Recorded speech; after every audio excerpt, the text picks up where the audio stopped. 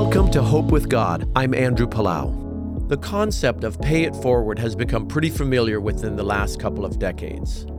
A common, simple way this plays out is often seen in stores or restaurants. I have been in a checkout line when someone paid for the coffee and donut of the person behind them. It certainly makes a bright moment in someone's day and may be just the boost that person needs. But it's a small thing that does not really have any long-term impact on someone's life. What if, instead of just a random act of kindness, we take an opportunity each day to share Jesus Christ in some way? I know of one man who is generous in giving to the homeless in his town. He makes sure they know that he gives out of a grateful heart for what Jesus has done for him.